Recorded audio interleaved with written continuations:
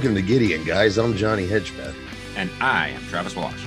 And this is the podcast where Travis and I break down every episode of DC's Legends of Tomorrow, my favorite show, and one that Travis is watching for the first time. And before we get to this episode, I just wanted to mention, without, of course, not giving away any spoilers, the season 6 finale aired last Sunday. Luckily, it was streaming on the CW app right after the AEW pay-per-view. So it was a hell of a night. And wow, I can imagine. I would not have been ready for it. I was. I had to watch it again. I had to watch it again because I was hammered. At the end of that pay-per-view. Yeah, me too. Especially we were talking earlier about going out with friends and overdoing it possibly. Mm-hmm. And I wouldn't say I overdid it, but it was nice to go out. Oh, but I just remember I like that, but there's parts I just didn't remember. And like, right. Wait a minute, that doesn't make any sense. And I had to rewatch it and go, oh, okay. Yeah. I was starting to think, did that suck? Like, no. You were just fucking hammered, dummy. Yeah, no, I heard some rumors. I'm always just on the outskirts, right? About our buddy John. We're worried about our buddy John. Constantine. This is the Adios Constantine. Yeah, that's what we've already talked about that. But Matt Ryan is still going to be in the cast as a different character. Ah, interesting. All right, okay. Well, let's see. But, all right, but speaking of Constantine, let's get to this episode. It's Legends of Tomorrow, Season 4, Episode 4, Wed Hot American Bummer. Mm-hmm. And Travis, please honor us with the sweet, sweet Netflix synopsis. The team lands in a hair-raising campfire story when a monster in the woods starts snatching kids from a summer camp in 1990s Man. Bruh. I'm a little more surfer. I was trying to do that camp. You're trying to do Chad? You're trying to do Chad? Yeah. Oh boy, I did a little deep dive on the actor who plays Chad. Yeah, there's some fun stuff. Okay. All right. So I just want to mention, first of all, Travis, that I was looking at our numbers. I tend not to, but the other day I just couldn't help myself, and I looked at our numbers for some of our more current episodes, and I saw they were down a bit from the past, and I just did a little detective work and figured, I'm like, seems to me the numbers dropped as soon as we started making fun of shippers. So sorry. I was noticing that too. I think that was it. When I got in real close to the mic and said, I don't give a fuck. Something like that, right? Oh no, that would have been fine. It got a little more insulting. And by that, speaking of that, if this turned anybody off, I don't care. When you were like, hey, I'm not feeling Avalanche yet, and I was like, I get it, but I do, but because I know where it ends up. Mm-hmm. This episode is, as a fan of the relationship of these two characters, is one of my faves, and one of my favorite, no pun intended, Monster of the Week episodes they do in this entire series. Yeah, it's one of my favorite Monster of the Week ones. Yeah, remember how much I was like pleased as punched last week? This is just as good as last week. Just as good, if not better. If not better in parts. It's what, dude, season 4 so far, even with that speed bump of Salem, episode 2 which was just that real downer, like, to me. It's like a big boy pants. That's the only way. And it really is. It just feels fucking slick, bro. It feels slick. It's still not perfect, but of course. Oh no, and it never will be perfect. But yeah, you're absolutely right. When we first started, and I said, there's a point, and I think I even told you it was season 4 where it all changes, and this is it. I mean, Big Boy Pants is a great way to put it. Mm-hmm. Although with most, I know. Maybe that's we're gonna lose more. We're gonna lose girl more. Pants. You want to go big girl pants? No. Okay. Oh, big people pants. Big people pants. That's we're big. You Kevin Meaney? We're big people. We wear big people pants. Wow, that's a deep cut. Deep cut from Caroline's Comedy Club or the Improv. I'm trying to imagine either it's like pastels behind him when he was making that joke, or it was a brick wall. It was one or the other. Gideon Gang, let us know. I loved him. I thought he was hilarious, and he was apparently. I love that era. Yeah, that era. He was apparently one of, when he died young, nobody had a bad thing to say about. Oh yeah, he reminds me of that. Similar to what that what's his name? That Cubs fan comedian. Shit. So I can't remember it off top, but like everybody still remembers him really fondly and had great things to, or even Harris Whittles before that. It's another comic that everybody really had great things to say when he passed away so young. Yeah. You know what? Here we're talking about dead comics. We should be talking about this episode of by the way, of a comic book TV show that more and more doesn't feel like a comic book TV show. And I think that's a big part of the big boy pants of the show. Yeah. For a second, I thought they were going to go. We'll get to it. I would have loved if they'd figured out how to put those two young ladies in their a pantsuit and the white canary outfit. No, that wasn't. No, I have another intro. All right, so we start with Ava and Sarah, and they're just in bed watching a movie, watching a stupid horror movie that's called. You already know you're off to a good start. They look at she's like, "What's this called?" It's Swamp Thang with 4 R's. 4 A's. 4 A's. I'm sorry, 4 A's. Yeah. And how the fuck do you spell thang? Yeah. How many R's could you possibly put in the word thang? You know what? If I was Matt Ryan playing John Constantine, I'd figure out how to get some R's yeah, good point. In there. So Sarah's never heard of this movie, and she knows all these shitty movies.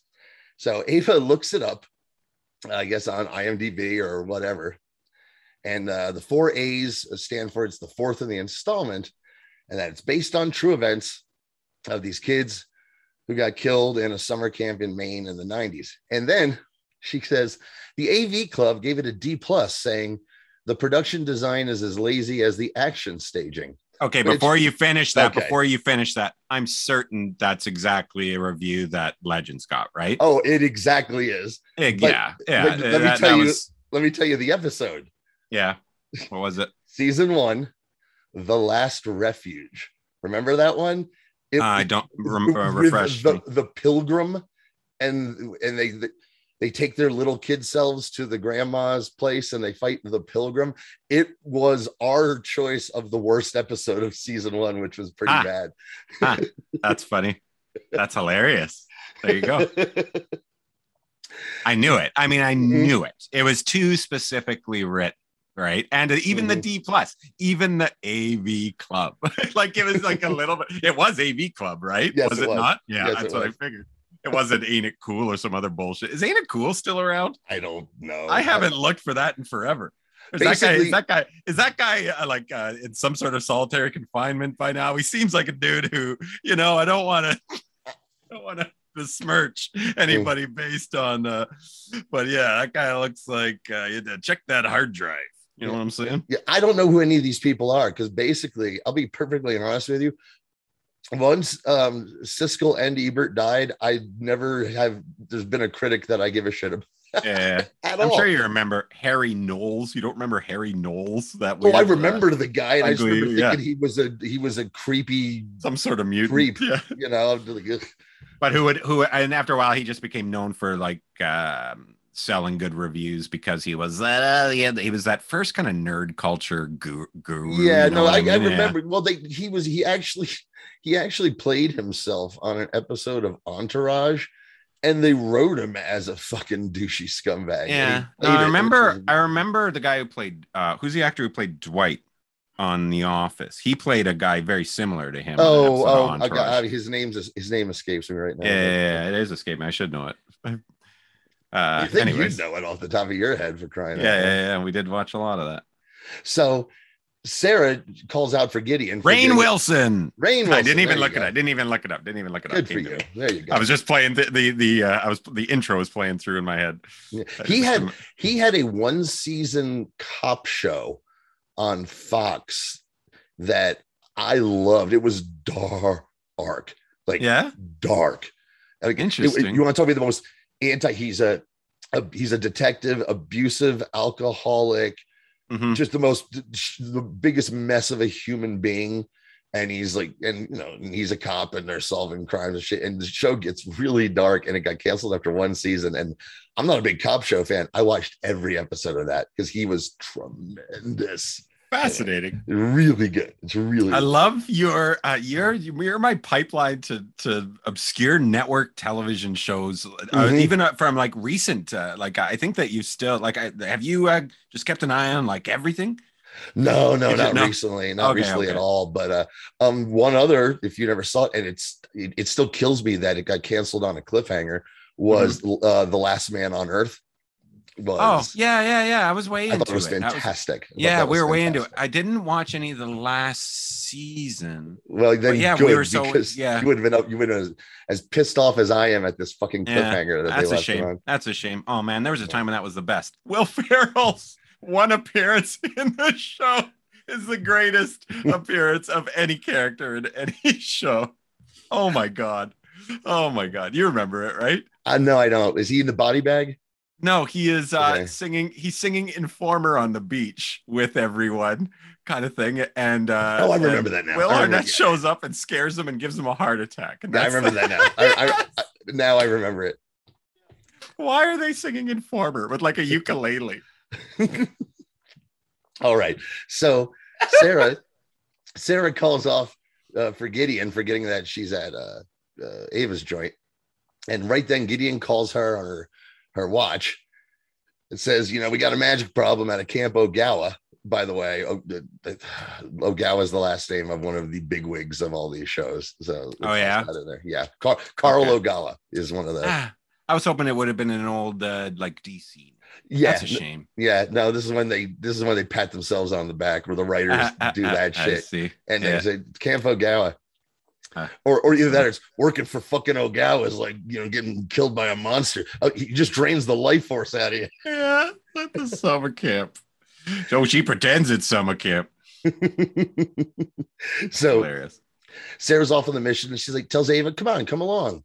And she starts telling her about how much she loved camp. And whenever Katie Lotz starts reminiscing about how much she loved camp in this episode, I think she just really knocks it out of the park, or she really went to camp and loved it, because there is a glee when she talks about camp. Or there's just a little bit of everything, but also like the writing and the way that they paint pictures really well. Mm-hmm. But they have so much to go from the meatballs and like all that this is a genre on its own. Are you a fan of Wet Hot American Summer? I love the movie. I've seen bits and pieces of all the spin-off stuff. I love the series. I love all of that. Those guys are like, I love the state. I love David Wayne. I've talked about, I'm sure I've spoken about him before. Yeah. We talked about that last show, I think. Oh, no, I was like Mystery Titans Theater. We ended up. Yeah. We were talking about possible. Yeah. That's where we said, actually, Gideon Gang. And one of these days, we're going to do maybe a little special thing next time we're fundraising. And I always wanted try to get Travis to watch at least one or two other episodes of the other Arrowverse shows, and I don't really want to force it on him, but Thomas Lennon as Mr. Mixias Pitalik on Supergirl piqued his interest. So it is interesting. Somewhere down the line. I haven't like New Year's Day. We line up on a New Year's Day, so maybe. And he's returning next week. Reprising the role. By the way, Mitsoplik, I love it. Okay, I'm curious. Mm-hmm. All right. Okay, so this cuts to open, and then we're on the Wave Rider, and we find out that Nate and Gary won't be on this episode because they're running the Time Bureau. And actually, Nick Zano, now whether or not they would have been in this episode at all, I can't imagine, because it flows pretty well. Yeah. But he was not available one way or the other because his wife had a hard delivery of their baby daughter, and he just left Vancouver right away and went home. And then his baby daughter had like a 6-hour operation afterwards, and that he had to do. And everybody okay? Everything's okay. Super duper. He turned to steel. Oh God, you have to. He'd have because his wife is, man. That's crazy. That's wild. I mean, that breaks my heart. You gave me a shiver up my spine there, John. I didn't know that was if it had been. Let me tell you, if it had not had a happy ending, I would not have shared that story on the show. I guess so.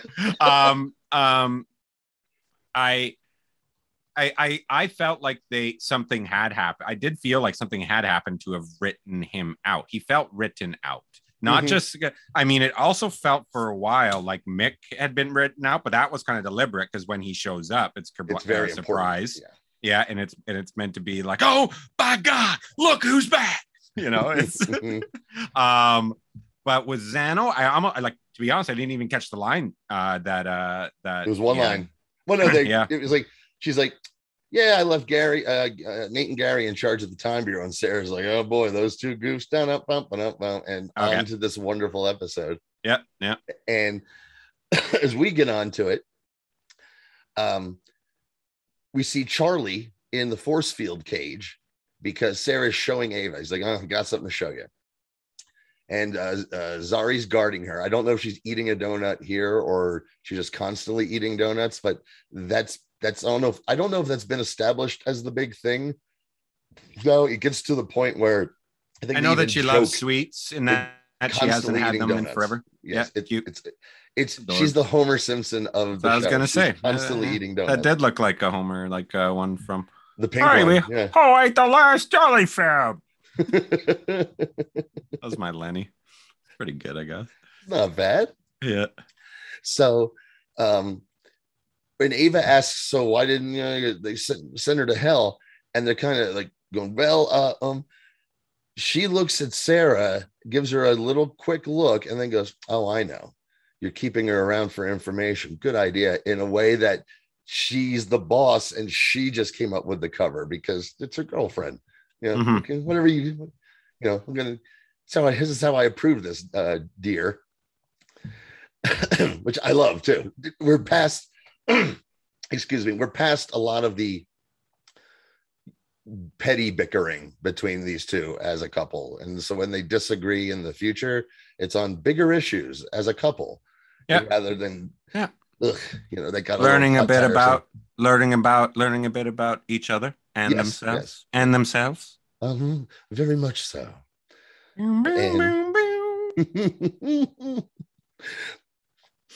So Sarah and Ava tell Constantine and Ray what's going on at the summer camp, and Ray's like, oh, I love camp, they called me kid counselor, and Constantine's like, oh, and you thought that was a compliment, didn't you? And here's, I'm going to just mention this now, and it's a Matt Ryan thing. Again, all praise to Matt Ryan. Yeah, don't get to start a cult, but I mean, you were right. We talked about it last episode. He's fucking great. Yep. Is that when Brandon Routh as Ray has to say some of his dopey shit, the silent reaction shots from Constantine make this like a comic duo, and it makes that shit work. Matt Ryan makes that work. Yeah, and maybe that's from repeated viewings. But I was just watching his reaction shots to Ray's goofy shit, and he never no-sells it or rolls his eyes or or he has a one-liner. It feels like the actor Matt Ryan, John Constantine, Matt Ryan is on loan from like some sort of company, some established company, you know what I mean? And he's just having the time of his life. Well, I don't know where he was, but at this point it was the Berlanti company, because he had one season on NBC as Constantine, got canceled. Then they brought him in for a few episodes on Arrow to keep him around. He then shows up and Legends, becomes part of Legends at the same time as voicing the character on all the cartoons like I talked about, which isn't Berlanti, but which is wild, man. He's like Berlanti's guy, and the other DC faction, of Warner, are like, we want that guy. Yeah, bring him over here. So cool. Again, it's pretty great, and he knows a Swamp Thing, but that's too far north for that Muppet. And like that's what I was thinking. See, here's what I was saying. Oh my gosh, are we gonna get a Swamp Thing today? That was not in the cards at this point. Yeah, like even when that's what I thought when I first saw the when they were reading out the sweet badass song or whatever, like that with the Swamp Thing. I thought, oh my god, are we gonna get a Swamp Thing? And then when we see the fake one for a second, I'm like, holy shit, it's a Swamp Thing. Like it really did look like the Swamp Thing. I was pretty excited. I think they couldn't put their grubby hands on Swamp Thing at this time. Alan Moore? No, nothing to do with Alan Moore. It's certain properties were allowed to be used, and certain properties were not allowed to be used. Still at this point, it opens up more. Like when the Berlanti shows first started, it was like Batman's hands off. You have his villains, but anything Batman is hands off. Superman as well, and they've lightened up on it. But Swamp Thing eventually did get into their hands, and it recently and lasted one season. Oh wow! It didn't take off. I never saw one episode. Pete said it was. Great. It was a Swamp Thing show. Oh, series, yeah, just like series. Yeah, that's right. Doom Back Patrol in the 80s. Yeah. No, I'm talking about. No, I know about the new recent one. Yeah. Oh, the one in the 80s. That was great. That was great if you were home, got home from the bar or wherever on a Saturday night and you were hammered, and the Swamp Thing show was on at 11 o'clock because it was ridiculously bad. Yeah, I'm sure. Okay. So they come up with a buddy system, and of course Ray and Constantine, and he says like, "Oh, I've had stranger bedfellows than you, mate." And Ray's like, "Yeah, I know you're bisexual." Which, by the way, and we'll get to it because I did pick one review. There's a lot, and I'm only going to mention it once, and that's today. Just like I mentioned other things last week. There's a lot of, and they got to make Constantine bisexual. What the fuck is that? And it's as simple as two things actually. Is you can go the nerd route, which I used to do, and go, hey, it's the source material. Alan Moore, that's fucking source material. He's bisexual in the comics. And then as a 51-year-old man, I'm like, and by the way, why not? Who gives a fuck? Shut the fuck up. Yeah, exactly. I was kind of thinking about that today as we watch this. This is really, this is pretty interesting, where things go in this episode. But yeah, let's go. So Constantine says no costumes, and it cuts to camp, and he's in the getup, but he still has his fucking tie. He has 3 ways with ties. Right. It's the tie never comes off, but he gives it up. Pretty funny. Yeah, he gives it up, and his smoke, because he'll do it for the kids. Because again, from the source material, Constantine's biggest obsession is trying to keep children from being hurt. As terrible as he can be, he's always trying to save children. Awesome.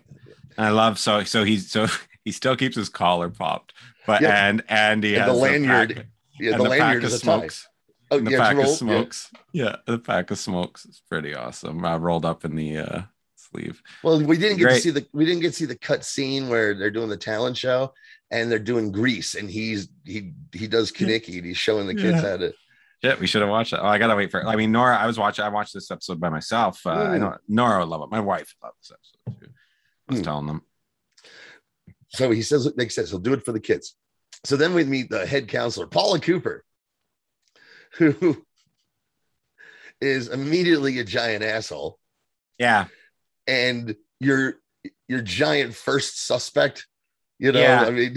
But also, I mean, like, giant red herring early also. Like, if you've seen enough of these types of things, there's a couple. There's a creepy. They show a creepy groundskeeper once. Yeah, that was hilarious. They don't show him ever again. That must be a deleted scene. I'm gonna have to look. That's pretty funny. But Paula brings over Chad Stevens, who she describes as, "Oh, you marble cut of prime beef." And wild, yeah. I looked up this guy. His real name is Mason Trueblood. Yeah, saw him in the opening credits. Huh? And that's a hell of a real name. I mean, that's his. Okay. Yep. I mean, I don't know. Maybe if that's a stage name, it's terrible. But it sounds like they wouldn't use that on Days of Our Lives. They reject that name. No, he could be of indigenous descent. Didn't look like it to me. He did not. No, he didn't, Johnny. But I checked out his IMDb. He's done a bunch, but he was on Glee. and like a lot of episodes of Glee, and his character's name was, I can't believe this was on the show. I watched some Glee. I'm going to miss this. The character's name was just Super Gay Warbler.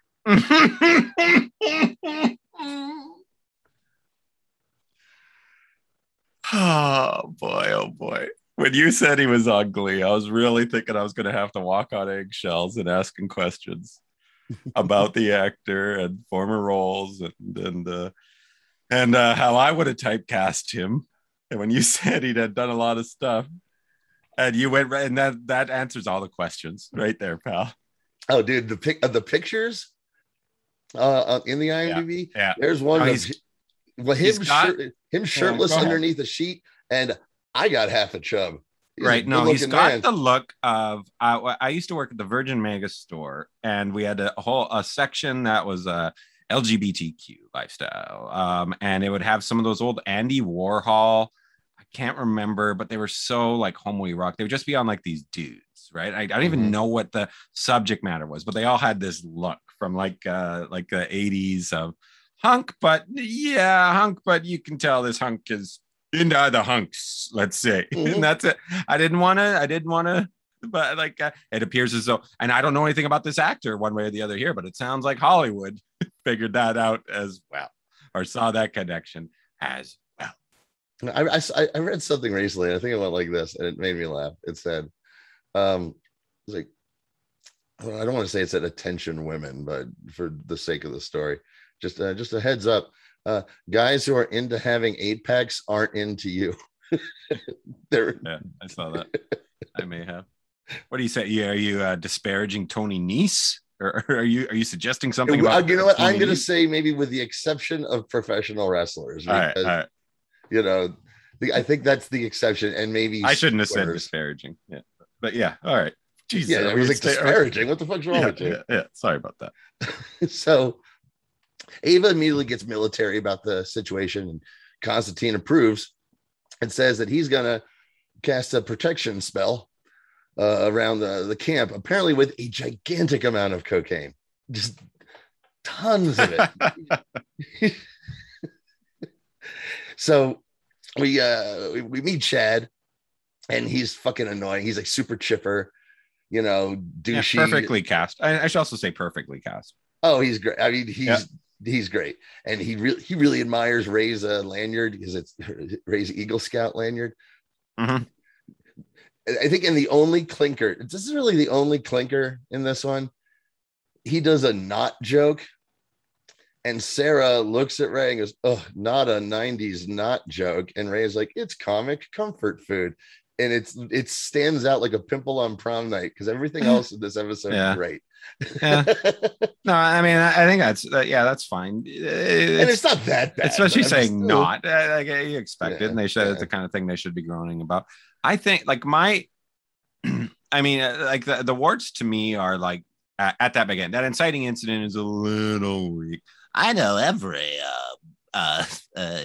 B movie, and I've never heard of Swamp Thing. Like, come on, like that's whatever. A little... Yeah. But this kind of stuff I was fine with. There's another a couple little things like that.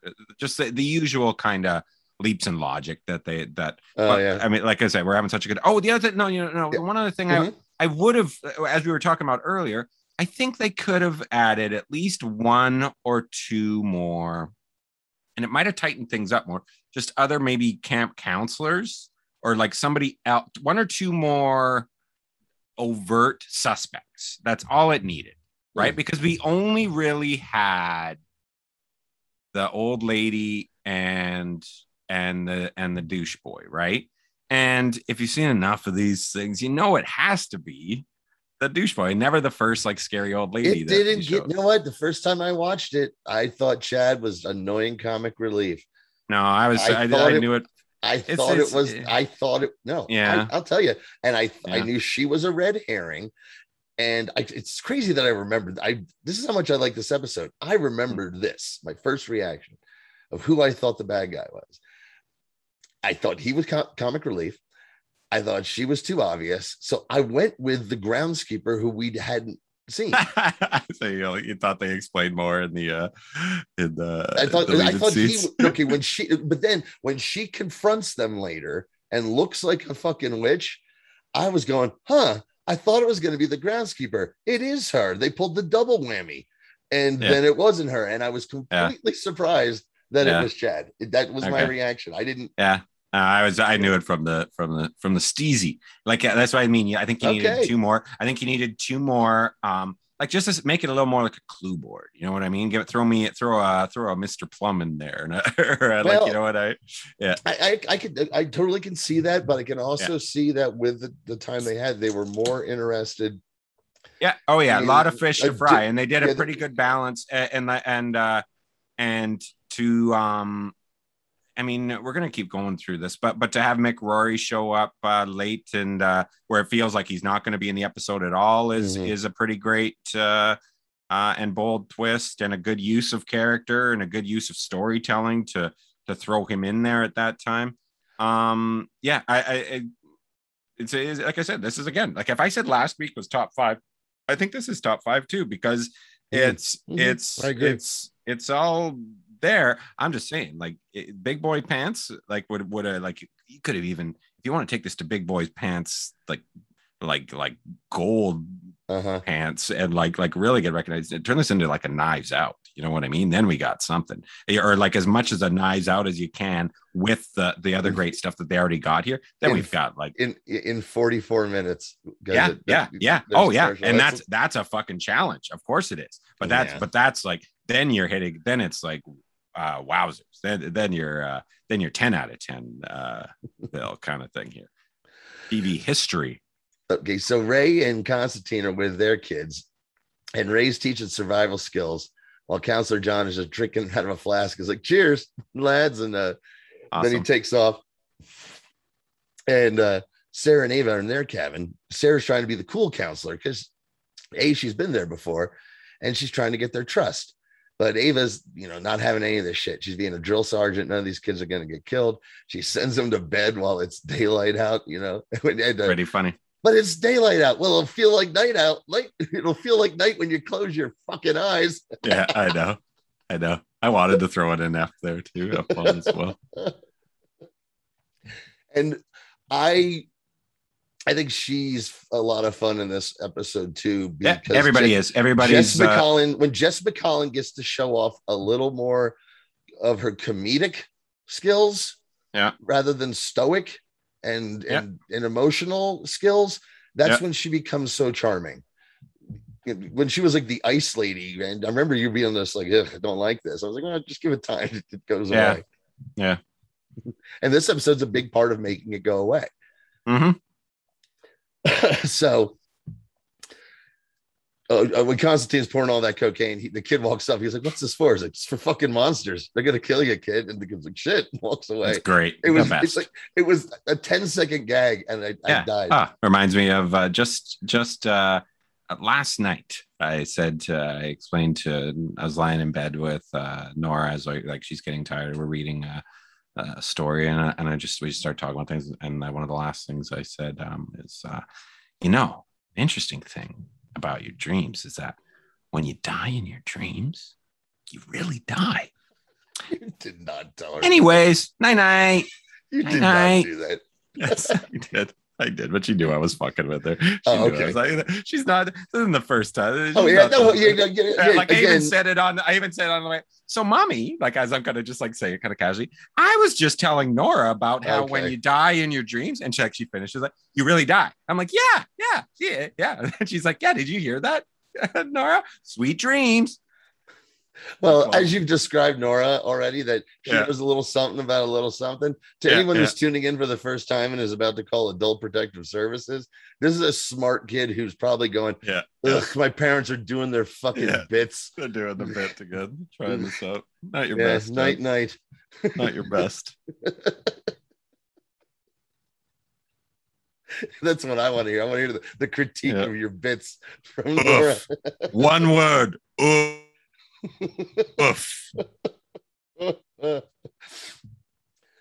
So Sarah and Ava are having a talk, and Sarah has a flask as well, because I'd love that we have to pack for camp. You need flasks if you're a fucking counselor. By the way, did you ever go to camp? I was a camp counselor in grade 11. You got like some bonus credits to do it it was like for a week. So it was a week. I mean, as a kid, did you go to camp? I did not. My wife did. And she went with the girl she went to high school with. It was like a C.S. Lewis kind of Narnia type camp that they were just having a great time. And they didn't realize. Okay, and they didn't realize until after. Yep. That's what my wife's like, holy shit, that was Christian as fuck. I think it was one. I love that you called it the Narnia. No, I think it was explicitly like Lion, Witch, and the Wardrobe and all that kind of bullshit. I'd have to ask her more about it. Holy shit. No, that's gonna be my expression of just stuff. Wait a minute, that was Christian? Yeah. When I was a kid, I never read it, but I remember seeing the cartoon and nothing about that. And I went to church every Sunday. Nothing about that cartoon seemed religious to me. Yeah. It just scared me when she stabbed the lion. Yeah. Yeah. The lion who comes back to life, I guess, right? I'm gonna guess. Dude, I read comic books. I'd see shit like that all the fucking time. I know. That's what all my friends say. They didn't see it at all. Now you look back and you're like, Jesus Christ, he's hammering us over the head with it. Literally, Jesus Christ. He's hammering us over the head with Jesus Christ. As a giant lion with wings or some shit? I don't know. It didn't work for me. Oh, it's not your. I've barely read any of them. I just know the general shtick, but that's okay. Whatever floats you. Hey, some people like chocolate ice cream. Some people like maple walnut. So whatever. So Sarah feels bad that camp is getting ruined for these kids, and she's telling Ava about her camp experiences and she's naming kids by name and last name, which is a nice little touch because it makes it feel real. And so we see this girl. She's sneaking out, and she's in the woods following a rope. And she runs into this kid named Zach. And before they have their first kiss, something grabs them. And it's morning. And I love how they do this twice where they cut to morning and it's reverie every time with the flag going up. I was like, that's every fucking camp movie. Fucking camp movie. That's the best. That's the best. Best way to cut. Yeah, perfect. Ray's all happy. Then Constantine says, this one kid, Zach, is missing. And Sarah and Ava come over. They're like, yeah, we're missing a kid too. What's going on? He's like, the spell was to keep monsters out, not horny kids in, Yeah. That much cocaine is going to attract horny children. They don't know what to do with that. Well, these kids wouldn't, I guess. It's the 90s. They know exactly what to do with it. It's so passe by the way. We're all into give me that rock, Grandpa. Oh, okay. Yeah.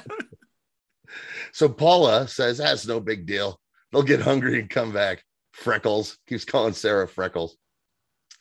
And Sarah knows, she's like, I know these kids know where they went. So they decide to each interrogate their kids in a little back and forth, cut back and forth montage that I really liked because they were using the watch during the hypnotism. I thought it was a nice little touch. They brought back the old Home Improvement wipes there with each one. That's what I wanted. Holy shit, that's right. You're getting sleepy, mate.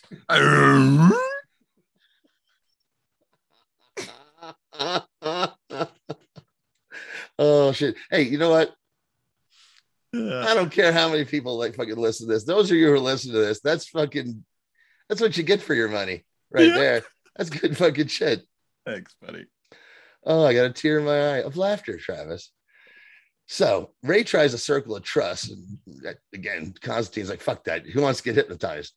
And one kid says, I know he went out in the woods and I hope he doesn't go behind the barn. Oh, why is that? And he said, that's where my Victoria's Secret catalog is. It's real sticky. Did he really say that? He didn't say sticky. Okay, I thought, oh my God. I was like, holy shit. Who's writing this? John Hedgepeth? If only. I know, right? And then, but I would have written this joke because I thought it was great. He's like, yeah, he said he was going out to play baseball in the woods. Baseball. Really? He said he was going to get to first base, but there's no ball field in the woods. And I loved it. Really good stuff. Really good stuff, man. And that's a clue, right? See, that's what I'm talking about. This is your Knives Out kind of action. Yeah. This kid is repressed though, because how old is he supposed to be? Whatever. Oh, come on, man. There are kids who are 17 who don't know nothing about nothing. I don't know. Who if I give that last warning about dreams and they die, are really going to stay up all night and not be able to sleep. I would have thought this kid in the 90s would have been, he said it's first base, but I don't know what that means because the term has changed so much since the 50s. Is that what he said? No, no. Again, I'm like, geez, I'm missing all these weird throwaways. How can I be? So Ava threatens the girls with no ice cream social. And then a mean girls insults her and bubblegum pops her in the face. And then we get to the Mick and Charlie B story. So Z's eating another donut and Charlie pretends to get knocked out in her cell. And she fools Z and traps her in there. And Z says, look, I'm just upset because you're wearing my friend's face. And Charlie's like, yeah, whatever, and takes off. Mick comes out and catches her and puts her back in her cage. Then she calls him out because she could tell he's been on the inside. She's like, how can you sleep at night? Hanging around with these jailers. And he just goes, alcohol. And yep. And it explains a lot. I mean, it's the first time they literally addressed the fact that he drinks too much. Why? It's hard. It's still a little hard, being him and doing this job. Being the good guy. Yep. So we get but he's a good guy here because I just put all this together. Mick and Charlie are drinking. She's still in the cage and they each got a bottle. And she's like, what is this? It's good. He's like, oh, it's hooch. I got a taste for it in a Siberian gulag from season 1. Yeah. It even says gulag on the front of it. I saw that. Yeah. It's with I know. Yeah. On the labels, the blue label with like that white eagle. It's pretty great. That's awesome. I did not notice that. That's fucking hilarious. Pretty awesome, man. So they bond and he's asking her what it was like in Mollis Land, and she's explaining how she had to shapeshift and she got to know a lot of the nasty things that are in there and how she's never going back. Makes like cheers to that, because he's already feeling like, he already said that he likes Charlie, and then he tells her, he's like, you must have had some balls to survive that. As they're back-to-back drinking, like his back on her back in the cage, getting drunk and talking, and it was such a nice choice. I really loved it, and I like that it's not really revealed that like that she must still be in the cage and like the invisible thing, right? And it's not until they clink glasses that he's still doing his job. Oh yeah, well, because you can open up one little circle to pass stuff in and out. I guess so. I mean, that's what I told myself.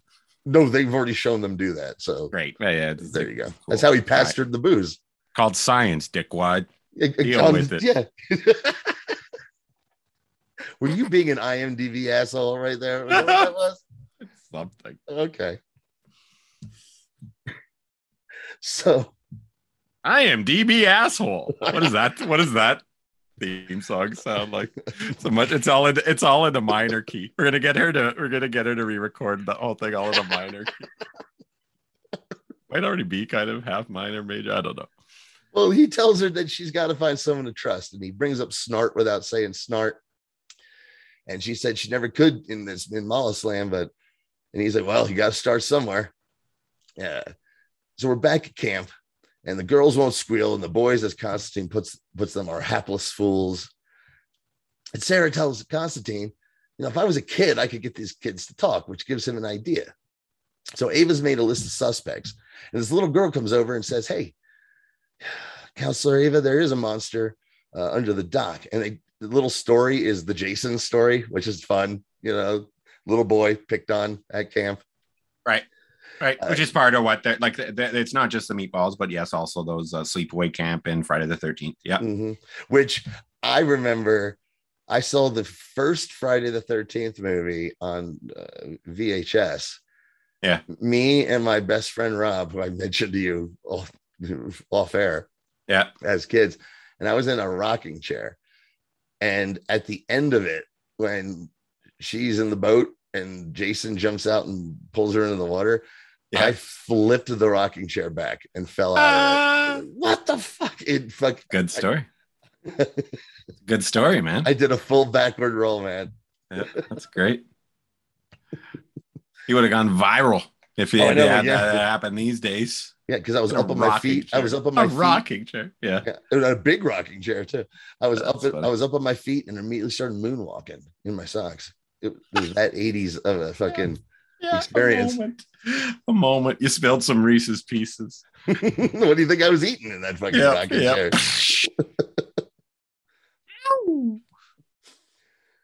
So she tells Ava, you got to go down there at night and say swamp beast 3 times. So we're at the dock and Ray's bird watching like an asshole. And Ava says the swamp beast 3 times. It's a prank. She gets tripped in the water and a beast sort of comes up. Is this where you really thought it was going to be fucking Swamp Thing? For a second, no. For a second, like, because you get a quick cut of it and it looks like Swamp Thing for that it is like literally a second and a half. Like, oh, I want to see how far they went on doing makeup here. No, no such luck. Nope. And she says those girls are monsters. And we cut to Reveille the next day. 2 more kids are missing. So Constantine and Ray go off to search in the woods.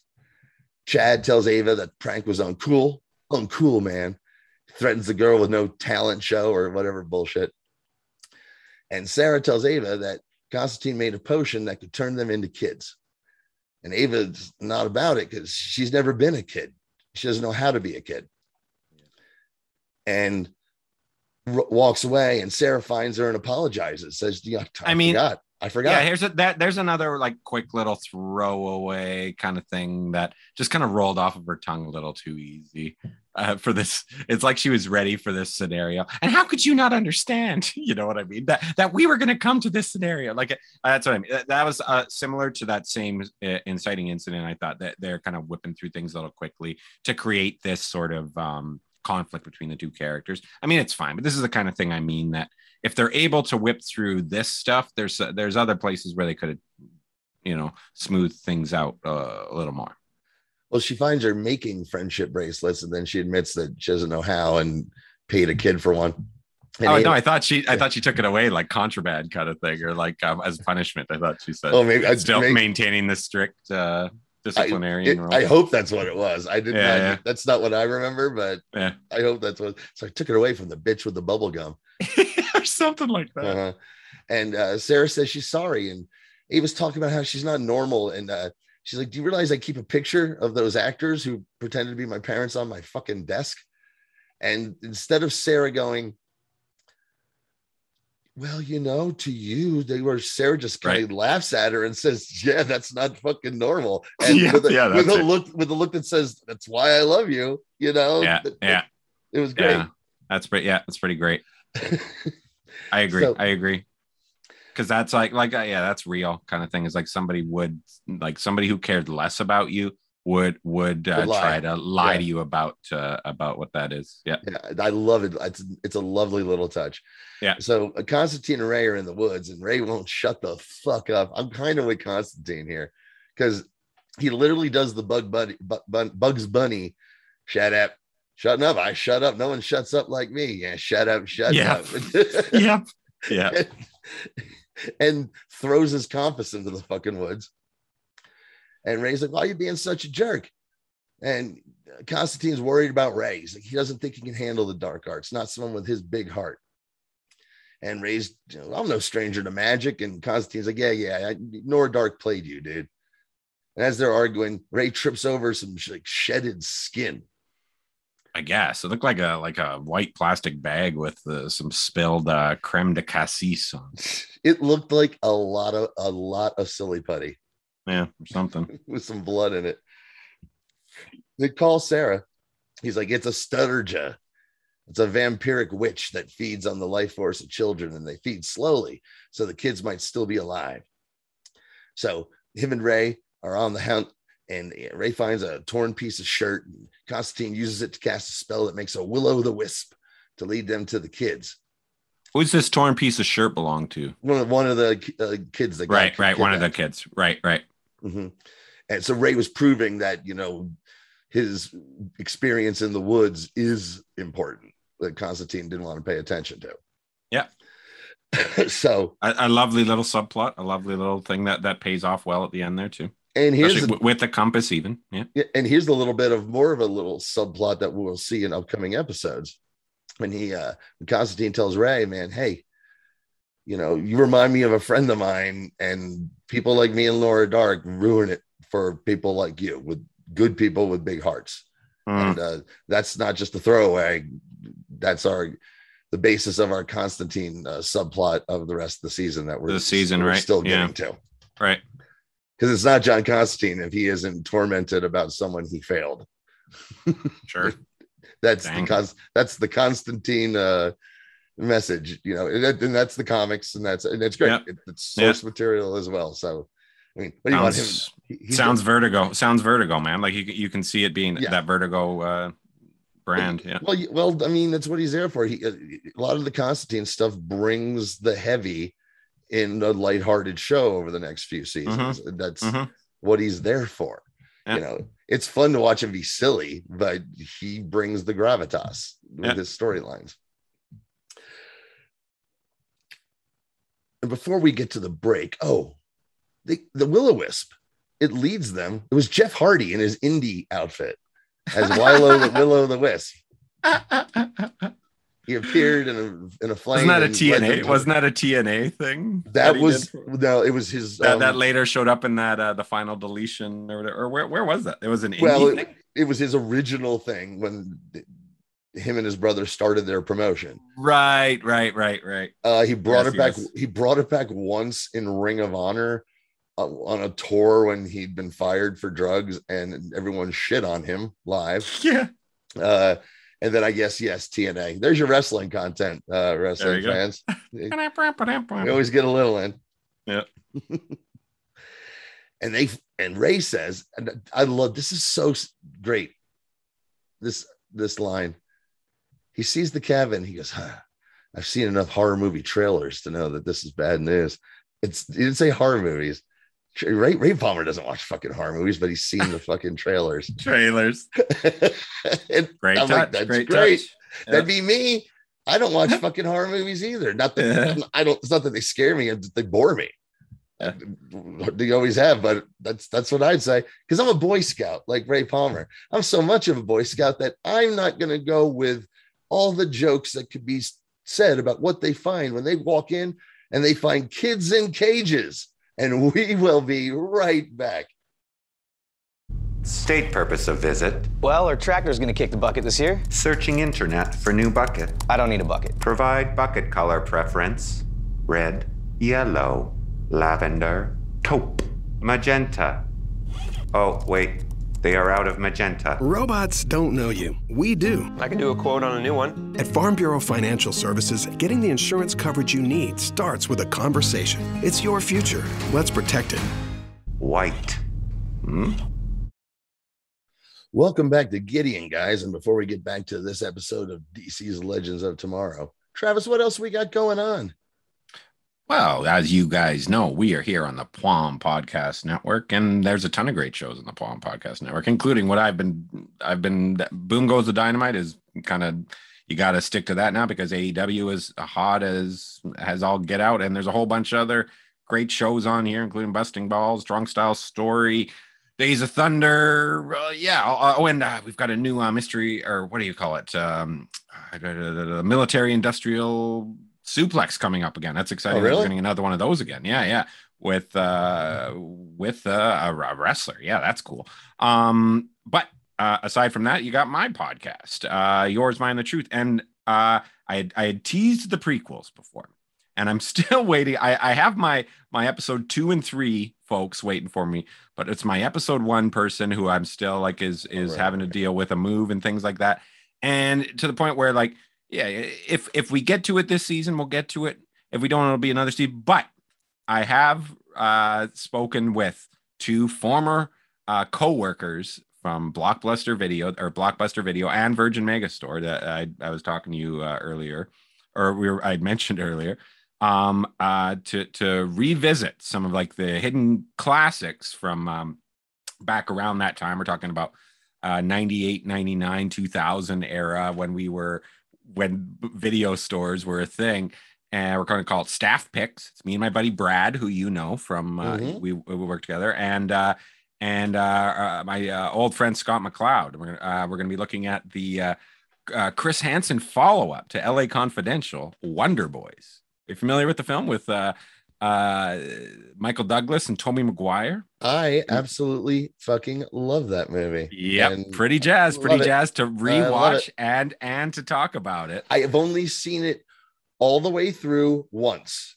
Mm-hmm. And I remember being, by the way, stoned. Stoned and which drunk suits with my wife. matches like kind of the subject material in parts. That's cool. That's great. Yeah. So I'm jazzed to do something like that. That was like 20 years ago. Jesus, but I loved it. I loved it. Yeah. So that's yours, mine, and the truth. Look, I'll be on the outlook for that. We have some other stuff in the pipe for that as well. But as Johnny and I were talking about, Mystery Titans Theater remains one of our favorite things that we get to do every other Saturday, starting and for the next 3 months or 6 shows. We do it bi-weekly starting September 11th. So I guess that would be 25th after that.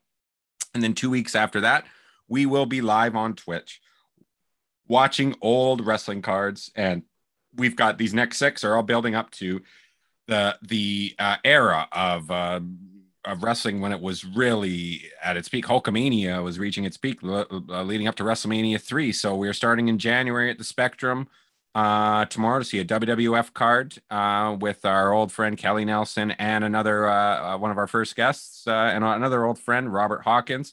So join us on twitch.tv/Jarvis Washing Machine. That's every other Saturday at 7 p.m. If you can't join us live, I do post them on YouTube, or at least as much as I can if there's copyright. I think we're going to be cool here for a while because I try to find existing footage that's already on YouTube, and then I feel like, well, why aren't you going after this guy? You know what I mean?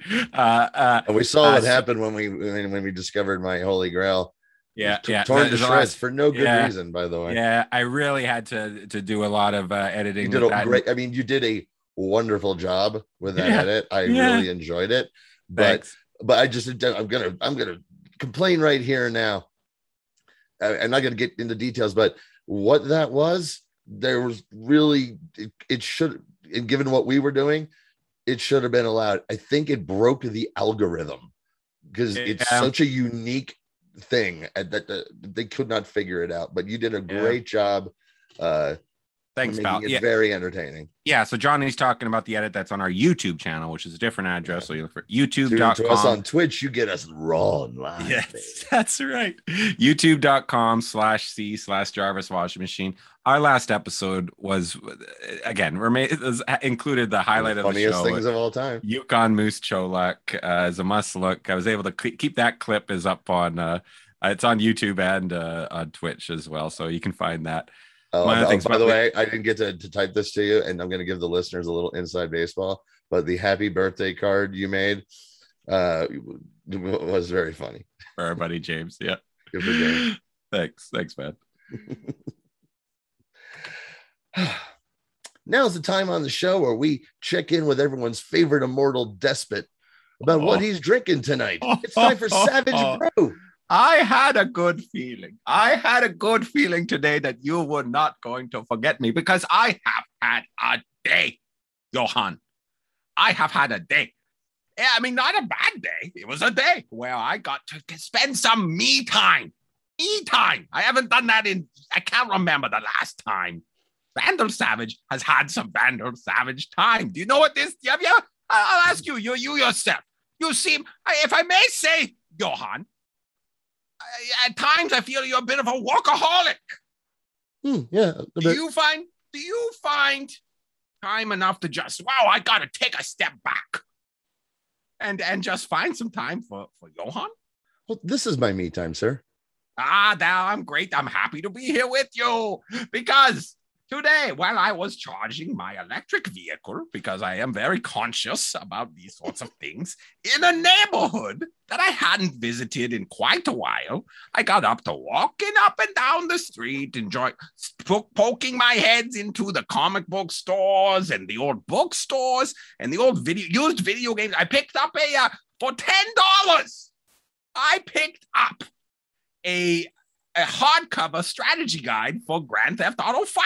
I have not really dug into that game yet, and I'm looking forward to it now. So, but aside from that, I walked a little further down the street to a craft brewery I hadn't been to in a while called Brassneck. And boy, have they delivered with a tart. It's called the Fundoshi. Say that 3 times fast, eh? A tart blonde ale, dry hopped with Sorachi Ace. I've been experimenting with sours, getting a little bit out of my comfort zone here. And to tell you what, so far, Vander likes. And so I'll give you a guide. Yeah, check it out. Next time you're on Main Street, stop by Brassneck, grab a beer, and Johan, it's been nice talking to you, but I must once again say, don't even try it. Give me a break. Give me a break. For you? No, there's they got a baby Bjorns down the street that you can attach a nipple to a Keystone or a Budweiser. Oh, I hate Budweiser. Goodbye.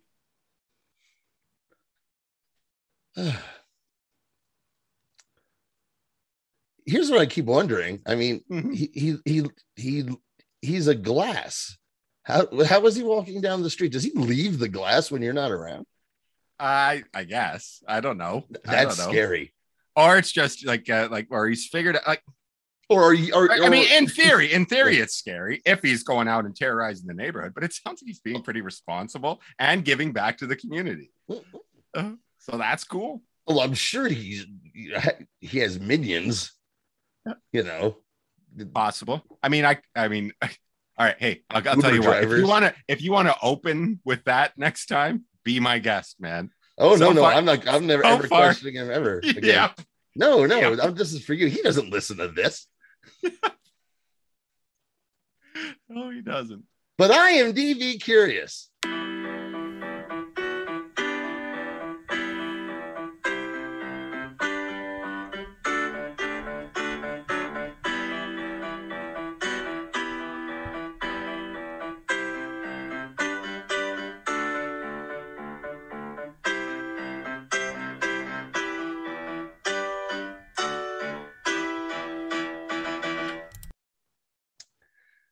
And first up, there's some trivia. I don't know why this made me giggle or just go, what? But in the New York market, this episode and the Arrow episode of The Demon moved to Saturday night due to coverage of the New York Giants and the San Francisco 49ers game. Interest on the CW. You know what? Sometimes the CW. That is a good question. Gets a local. Okay, who are they? It's a local affiliate. They get a local affiliate. Okay, so what's the Niners against the New York market? The New York market. Niners and Giants. Yeah, that's huge. Yeah, that's massive. Yeah, dude, trust me. It probably losing most of California, a good chunk of California there as well. That's hilarious. That's all like that's like 1A and 1A, right? And the thing is, if this was put here by a football fan, there would have been I don't know. I just thought it was so. It stood out. It could have been cool if he would have given us a quick summary.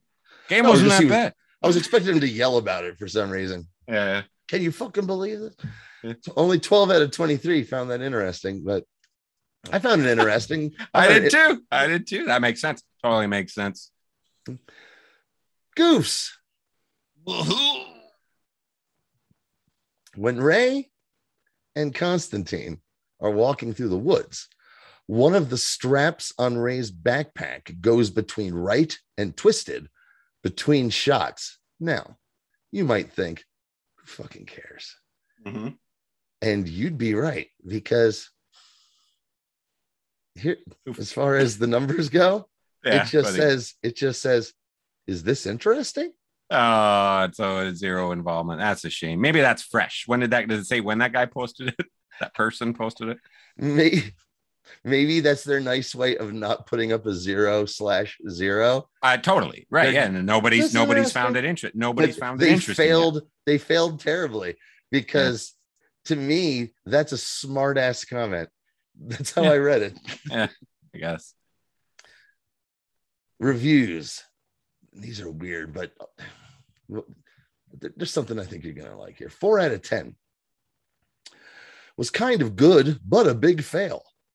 Okay. But it's from Louis the Pit.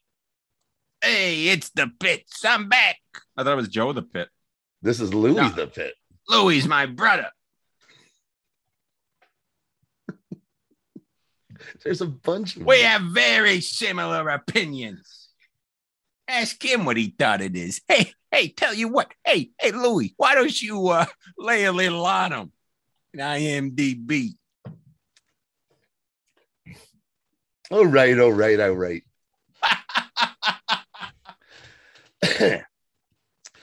So much potential here for a good episode. And then conveniently, the shapeshifter, just by chance, chooses the face of former member Maya. Come on, guys. You wanted the actress to stick around. You shouldn't have mixed her into that story. It's like cheap to introduce a new character that's not really new. 11 out of 28 found that helpful. I wonder if there's before the Pits boys sign off. Yeah, we got 3 words for you. Go fuck yourself. No, wait. I thought we talked about this. Oh no, we gotta keep it PG. It's a contraction. That's 3. You dumb motherfucker. Well, you can still count it's as 1, I think. Anyway, we're still working on the sign off, but you've just been pitched.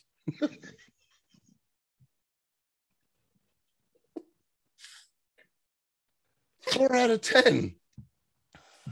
That's our average rating of this podcast. Mm-hmm. Good, awesome episode that also sucked. Oh, that could also describe this podcast. Garabedian. And like I said last time, I don't want to just go after these assholes all the time, but if there's a line that just gives me pause to be like, what the fuck? And warning spoilers, which is weird. This LGBT drama is getting out of hand. Real lesbians definitely don't act like this. Like what? Exactly. That's like, yes. Normally they don't take magical potions and fight vampires. I know. No, I disagree. They are experimenting with witchcraft every chance they get. This is the most accurate portrayal of a BLTQ I've ever seen.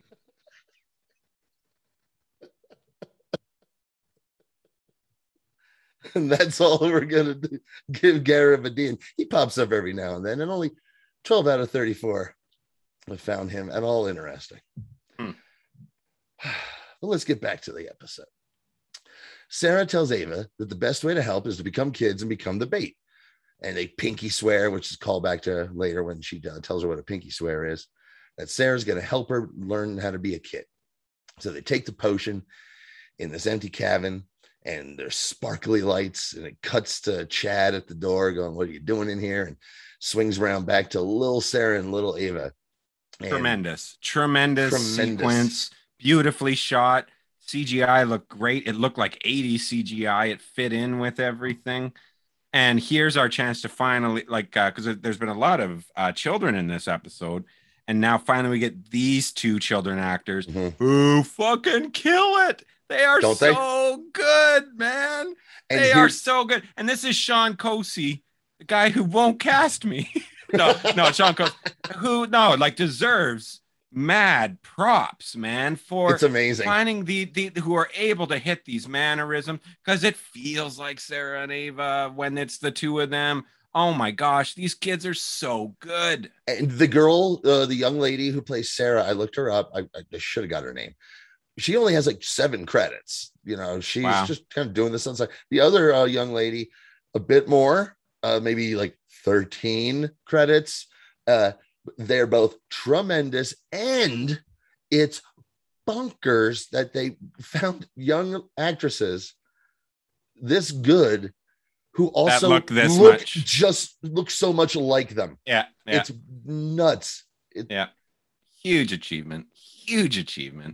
Man, as soon as here's where this kicks into, this has already been a fun episode, but now these two as kids for the rest of the episode is so awesome, man. Here's where I'm thinking, I can't believe Nora isn't watching this. She is going to love this. I know. I was waiting for that reaction. I will watch it. I will watch it again with her. This is an episode I can't think of an episode I've watched. No, there's been probably 2 or 3 that I've watched more than once, but this one I will watch again because I know. Oh, great! You'll need. You please tell us next time, man. Because for sure. I was really looking forward. I'm not gonna make this a bit or anything, but this one in particular, I was like, I wonder what Nora's gonna think of this one. Two kids close to her age beating up an old lady is her favorite thing, man. They run around. She run around throwing cayenne pepper and his faces. Yeah, that's what I'm saying.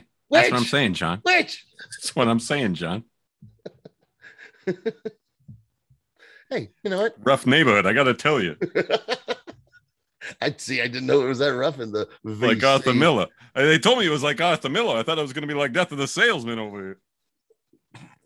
So it's ridiculous. Sarah and Ava go into the cabin. Sarah tells a story that they got kicked out for she put a frog under a pillow, and young Ava says that she got kicked out for reading after dark, and they look at her kind of funny, and Sarah covers no, she's writing a letter to her boyfriend in France. And the girls complain about the Ava, the lake beast, they call her. I heard she smells bad. And even the little supporting cast here, they're fine. They're not bad, but the way these two are just playing them, you can see the difference. I don't know. I found all of this so charming. Yeah. So charming. Great. It's incredible. And then it cuts to Sarah calling Constantine. And he's like, oh, shit, it worked. What? It was hilarious. It's so funny. Yeah. And that's what he tells her.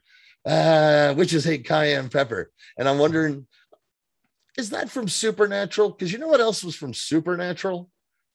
Travis? What's that? The fucking grain and the leprechaun thing. I looked it up to see if that was actually something in Celtic lore, and all that came up was, they did that on Supernatural. They're retconning lore. I thought it was more as a tribute to Supernatural. Oh, of course it is. Of course it is. The founder of the feast, as it were. Sure. Big time. So Sarah figures out how to get some cayenne pepper. And the girls have truth or dare. And Ava says truth at first. And Sarah's like, what the fuck? And, dare. Dare you go get something out of the kitchen. And then she comes back. And it's great because she's like, I ran into trouble. And like, oh, we knew she'd fuck up. And she's like, I can only get 2 gallons of ice cream. Like, oh, yay, we love her now. Yeah, it's all fun. I knew it was totally going to be like that kind of moment. Okay. That's totally like at the end of that's like from the montage in Wet Hot American Summer, when it's like they've gone in to try to use fake ID to get beer, and they kind of shake their heads like no, and then kind of start shaking their head behind their back. They got 2 6-packs. Yeah, start shaking their head, nodding their head forward. Pretty perfect. Oh, and the flavors are mint chocolate chip and Rocky Road, and they're very excited. And I don't know if I would have been the asshole kid who would have been like, Rocky Road. Okay. I just said the mint chocolate chip. Thank you. Yeah, I think those are 2. If you're going to try to please as many as possible, because there are going to be assholes who are going to be like, Rocky Road. Yeah, then you go with a mint chocolate chip, right? Okay. So I think she covered her base. I just don't know a lot of people who like Rocky Road. is what I'm saying. Travis. I like ice cream a lot. I like also. So do I. I'm like Joe Biden when it comes to ice cream. I'll try a little bit of everything. But you've forgotten all. You've forgotten how much ice cream you've ever eaten. I'll tell you what, Jack. I've had more flavors. I've forgotten more flavors than you've ever tasted. You are more fired up than Joe Biden has been in 40 years right now. You need to. All right. You need to. You're right. You need to. I got to work on my Biden. Yeah.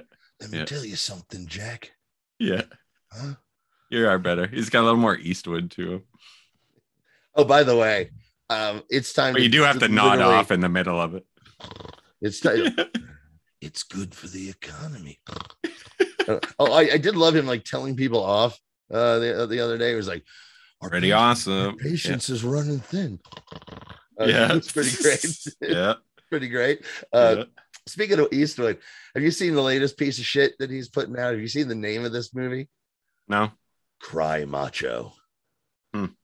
That's a shame. Oh, it could be great. He's an amazing filmmaker. Who knows? Yeah, I know he is, but it sounds like another one. The one before that he made that nobody cared about was he's like a trucker who's hauling drugs and he's 96 years old. He's having three ways with hot chicks, and I'm like, Cry Macho sounds like, oh, is this what we're doing here? Really? Hey, I'm a fan. But yeah, I think it's time to fucking old yeah, Yeller. You never know. There could be something. Yeah, he could stumble into something. You never know. Like there's so much. Okay, Cry Macho sounds ridiculous. Cry Macho. I promised Liz I wasn't going to do this. If that's what it was about, that'd be great. The whole thing, just him on the cups of. Well, and then Lenny walked in and he had my graduation certificate. It's all these moments in his life. His dick in his mouth.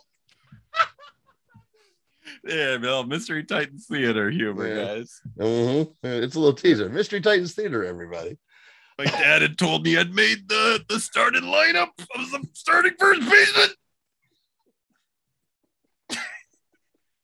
So the bonding works, and they tell them about the rope it's where you go and get your first kiss. And Constantine is panicked around all these dead to dying children. He says, Ray, just do as I fucking say now, which Ray does. I love that when it cuts to Ray doing the Latin incantation, because of course Ray knows fucking Latin. He's Ray Palmer. He's a genius. Yeah. Or he's smart enough to pick it up and know it's like serious. Yeah, I really liked when he got real there. That was cool. And he's going to cast a spell to return the life force of these kids. And Sarah and Ava, or little Sarah and little Ava, are in the woods on the rope. They run into little Archie because it's a crossover with Riverdale. That'd be dope. Yeah, that'd be dope. Thanks, Fogarty. Yep. I wanted little Archie. I wanted like the legit. I didn't want it to be Riverdale, the show. I wanted it to be like they run into little Archie. Like little kid Ambrose versions of them, yeah. Ambrose, etc. Fangs Fogarty, who is a sexy bisexual like everyone else on Riverdale on the TV show. Yeah, I didn't know there was a Fangs. That's funny. Oh, dude, they hit every deep fucking cut on that. Why do you think I love watching this ridiculous teenage soap opera? Because it's Archie and the gang, and the deep cuts are quite deep. They've run out of them by now. That's what I figured. Early seasons, early seasons. Boom! I can't believe they fucking brought that up. That's fucking insane. Little Archie is a third of the storylines characters because there were so many characters to pull from. That's wild. Yeah, that's why I loved it so much. Yeah, Southside Serpents are the major part of that show. I told you that the FX studio that I did the robot for Farm Bureau Financial worked on Riverdale, and they've worked on Legends as well. And when I brought Nora and my wife with me, they had some leftover like really good looking tattoos that look like legit, better than like the store-bought ones. Right. Gave my wife the Southside Serpents tattoo. She looked great. Awesome. That's awesome. Yeah. So Sarah and Eva are in the woods and the rope gets cut. And here we catch Paula going, I've got you, looking like a witch. Already talked about. I'm like, oh, they are doing that. Really? That no, because I thought it like, okay, this is quick. I didn't, or maybe I didn't know what was too obvious. This is too obvious that like I think, and now they're gonna be. Or maybe I still no, wait, I still think I thought, you know what? I still think I don't know what the fuck I was thinking. I just know I didn't think it was fucking Chad. I didn't at the time. All right. And I think I figured it out about. No, I think I figured it out when Charlie revealed it. They got me, motherfucker. It was great. Cool. So they throw the cayenne pepper in this old woman's face and kick her ass. Then Two kids, like, dude, how much fun would this set have been? Two kids beating up an old lady in the woods, in the middle of the woods. Don't worry. It's fine. You can lean in. Yeah, make her feel it. It's called cashing a receipt. Remember when she was being a real B word in catering, girls? There's a difference between being stiff and being snug. Yeah. Okay. Why is Harley Race on set today? Well, kid, they really wanted to bring in an expert on how to make it look good, kicking the shit out of an old person. And I took the money. He's off the set. Private away. All right. Oh God, we need to remember to bring back Harley Race on this fucking show. I think there's a lot. Stunt coordinator Harley Race. Yeah, stunt coordinator Harley Race. Welcome to this show. What's this D+ bullshit from the AV Club? Back in my day, we'd kick that motherfucker's ass and run over his kneecaps. Berlanti yelling at him, Harley, you can't. What's this I hear about Amel breaking his hip pro wrestling? You're not a wrestler. You're the fucking Green Arrow. We're behind now.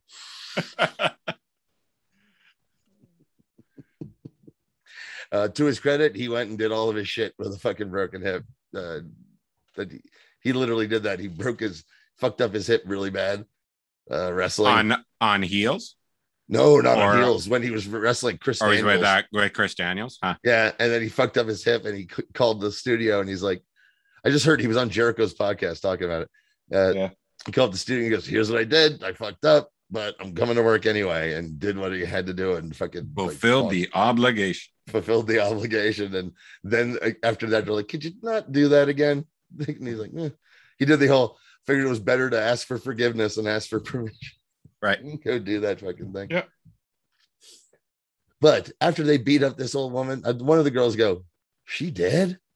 Which made me laugh. Just she dead. Right. And we're on the Wave Rider, and Charlie's asking, Z's asking Charlie, look, it's a Striga. And Charlie and Mick share a glance. And Charlie goes, okay, I know the Striga, but this one is beautiful and a bloke. And Mick's like, all right, and lets her out. She proved herself. And Mick's like, all right, you're on the team as far as I'm concerned. Because she did exactly what he told her to do earlier. I really love that. I really love how they've established their friendship real quick on the show. Yeah. Because we're another kind of rough around the edges. But she's punk rock, she is. Yeah, but we've already been conditioned to see that actress and that actor being friends on this show. So we need to keep that, and they do it real fast. And in a way that makes perfect sense, because exactly what you said. They were both been in jail and have been criminals and all that shit. Right. So Z tells Sarah that it's a guy just as Chad shows up, and he does the demon voice, and they fight him, and he starts sucking Ava's life force, and then we cut to the spell starting to work in the cabin, and it pulls away Chad's marble chest and Glee level good looks and reveals him as a monster. And the spell works. All the kids are back to life except for one kid's still dying or dead. And then when Sarah and Ava kick Chad's ass, and they do this great fucking double team move, and the little Sarah flips up in the air and stakes him Buffy style with a piece of wood. Right. When the other one does like a leg sweep, it was kind of like the old Red Dragon finisher, like Undisputed Era with Kyle O'Reilly. No, that's total elimination, baby. That's exactly. Yeah, totally. Yeah. That's total elimination. You're right. And here's the neat thing that I caught upon my now 5th viewing of this. I'm like, well, why did that work? Why did the wood work? They show quickly when little Sarah hits him with the wood, he sells it, and she looks at the wood and goes like, it's never mentioned again, because who the fuck cares? But that little bit's in there, and I caught it this time, and I was like, that's great. Cool. I've been wondering about that for years. Cool. I want to talk about, I'm trying to figure out what did his true form, what did that remind you? It felt like something from out of EC Comics or something. A little bit. I was going like Riff Raff really let himself go. Yeah, something like that. Yeah. Couldn't quite put my finger on it. I feel like there's a joke there somewhere. It was an interesting choice. Let's say that. This is like Hussein. I want him to look like, I guess, just like a zombie. Like he looked like a zombie. I mean, he had Crypt Keeper-esque. Yeah, the Crypt Keeper. This was the Crypt Keeper on steroids, and thankfully, no quote unquote jokes. Yeah. Ugh. Oh, come on! My lines are to die for. One of my favorite things was they booked the Crypt Keeper, the puppet, on Howard Stern. Yeah. And it was the guy's trying to do his shit, and Stern is just shitting on it the whole time. No selling any of it. Like what the fuck? Like the Road Warriors with the Crypt so Keeper. Fucking funny. It's That's so funny. Like, can you believe this asshole? So in the cabin, Constantine says, I'm not losing another kid. And remember, we've already talked about Astra. That's who we're talking about here. And he gives him some of his life force, and seems to maybe kill him because it works. But he wakes up. Ray wakes him up, and he immediately pulls a cigarette out and asks the kids for a fucking light. And the look on his face is great. Pretty great. And how do they get these guys out of here? Ray's troops find them, because Ray fucking Palmer, my friend, is such a good teacher and counselor. He taught these kids all this shit in one lesson. They've been there 2 days. Pretty great. And it worked. This kid comes in who's taking charge, is hilarious. Yeah, and it pays off the compass thing from before with him and Constantine. So that develops their relationship. This is the kid. This is the kid who was jerking off behind the fucking. What? I think I missed that scene. No, it's the same actor. He's either the one jerking off he's the one jerking off to the Victoria's Secret catalog. He's of course. He's like, Counselor Ray, I went to the cabin, I cleared my mind, and then I really started thinking. Gotcha. And they're going to save everyone. And it's great. And the way Constantine gives him kind of like the finger guns, like, yeah. Great. Good but stuff. That's not his best performance in this episode, because we're about to get to it as we wrap up this show. Sarah and Ava are in the woods, little Sarah and Ava. And Ava thanks Sarah for giving her childhood memories. And she says they were awful, awkward, totally awesome. And it just, I love it. That's 90s as fuck. And she's like, yeah, like that's childhood. And they go, well, it's time for our first kiss. They lean in, and the spell happens, and when you actually see them, it's of course the two adults kissing, because the CW are cowards. Well, that's what I was thinking. Like, I was like, I'm kidding. I was like, how Moonrise Kingdom can they go with this, man? This is as far as they could. Yeah, as far as they could. I was like, because to their credit, they cut away before the hetero kiss happened too. So I think, in a way, I think that I bet you they were told, no, you can't show these two teenage girls kissing. Yeah, I'm sure they were told that out loud. And then they might have made like, well, if we're not allowed to do that, then there should be some sort of, there shouldn't be a double standard. What would be the other? Because remember the two, there was the kids who got captured right when they were going along the string. That's right? absolutely right. That's absolutely right. So that's a nice touch there too. Nice. So Good. there is Hey, a bit of parallelism. Nice call, man. Nice call, dude. I think so. Yeah, I agree. Because then so we can do this, but we can't do that. Yeah, no, I think But you're I bet you they right. were told that. I bet you they weren't told that they couldn't do that. But I think it was. I would like to believe it was a conscious choice. Because they also realized that they showed the hetero kiss leads to being kidnapped by monsters, and the gay kiss is beautiful. Saves you, exactly. Yeah, brings you back to life. There's no place like home. Hilarious. Yeah, it's all that inner, that into that propaganda. Hilarious. And Victor Bean. Victor Bean. So back on the Wave Rider. I'm sorry. Hold on.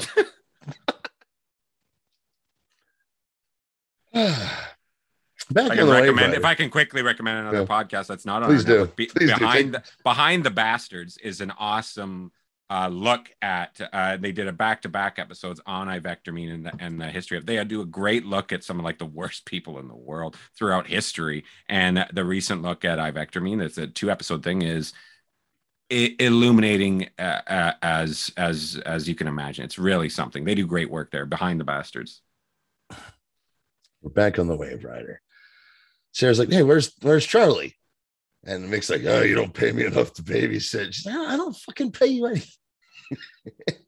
And Z immediately is like, well, she escaped, but no. She says, it's an extreme makeover. And Charlie walks on to the bridge in what is essentially her superhero outfit. And girl, let me just say, looking fine. Looking great. You know, she looks great. It's a nice, great. I love the black and red. It's like the big, and it's like the big reveal. Badass. It's like the big reveal too. Like, I'm part of the squad now, isn't it? That's big. I guess that's basically her superhero costume. She walks right up to Sarah and says, "Seems to me you're gonna need some help with these magic beasties or whatever. But there's one deal: no cages ever again." And the Lance glance we get of a squint and just a grin of happiness. Yeah. You're okay. Great sister, stuff. You're part of the team. Great stuff. Great. Yeah. Fun episode, man. Really fun episode. Well, how fun is it? Well, is Constantine having fun? Because he's dying in the med bay. But he's having fun real quick now. Because Sarah says, Gideon, give him the good stuff. And his delivery of, he goes, oh, Gideon, that was nice, love. We should party. As he as he fades away. Go ask Alice what the old man said. And Ray says, I think I know someone who can help, but I don't know where she is. But of course, we know who that is. It's Nora Dark. And she's, appears to be a witch, giving a man a potion, but she's actually working at a Ren fair making lousy soup, shitty soup. Right. But Rick Berman here doesn't give a shit because he says to her, look, they don't come for the food. Who's Rick Berman? Rick Berman? Okay. Yeah. Okay, Star Trek fans. Just look up Rick Berman was the guy from like season 3 of Next Generation or so on for many, many, many years. Rick Berman was the head honcho of Star Trek, or one of the head honchos of Star Trek. And Rick Berman was a misogynistic casting couch piece of shit. So Rick Berman here says, hey, they don't come to Star Trek for the food. It's for the lusty wenches. Or the potted plants in the back. I don't give a shit. And she's like, but I'm a witch. She's like, as long as it's a lusty witch. Lusty witch. Yeah. And then walks away. Yeah. And, so she's at a Renaissance fair, and like she reveals her. Yeah.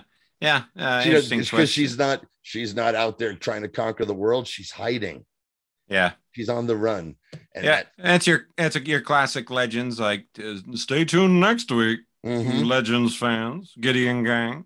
And it gives people who are fans of this show, because everyone really already at this point really likes Nora. And this is going to be the first time we've seen Nora this season. Yeah. And I think she's all right. Oh, she's so well, the fandom already loved her, and you'll see her become better and better. Once again, you've only seen her play one note. Yeah, And I guess you haven't seen her play I'm not a bad guy anymore, Mm-hmm. Nora, which is what we're getting this season, is the rehabilitation of Nora Dark, to be basically part of the team. Gotcha. Ray's love interest. Yeah, and they could use if it's a magic season, you could lose any bit more magic help. Can't where hurt. I'm not gonna, of course, not gonna tell you, but where Nora Dark ends up is fucking brilliant and fun and awesome. So cool. As was this episode of DC's Legends of Tomorrow. I think you said when we start talking top fives, you're going to see less and less in our top anything from seasons 1, 2, or 3. Yeah, with maybe a few exceptions of an episode here or there.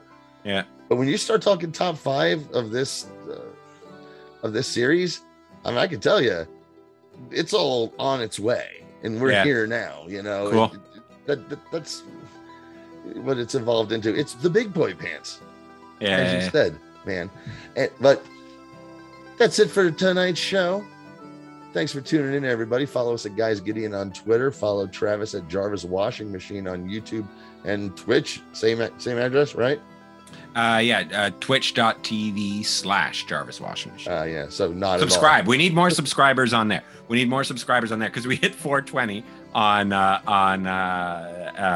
YouTube, and we gave a shout out to our great fans there. Thank you for that. And it is awesome. It stayed at 420 for a solid week. We finally hit 421 today. So it's like, I mean, it's great that you keep following us on YouTube, so keep doing that. But that was nice that stayed as long as it did. But yeah, thanks guys. Thanks for listening to this. Thanks for listening to everything we do. You guys are the best. All right. And we will talk to you next time. Bye-bye.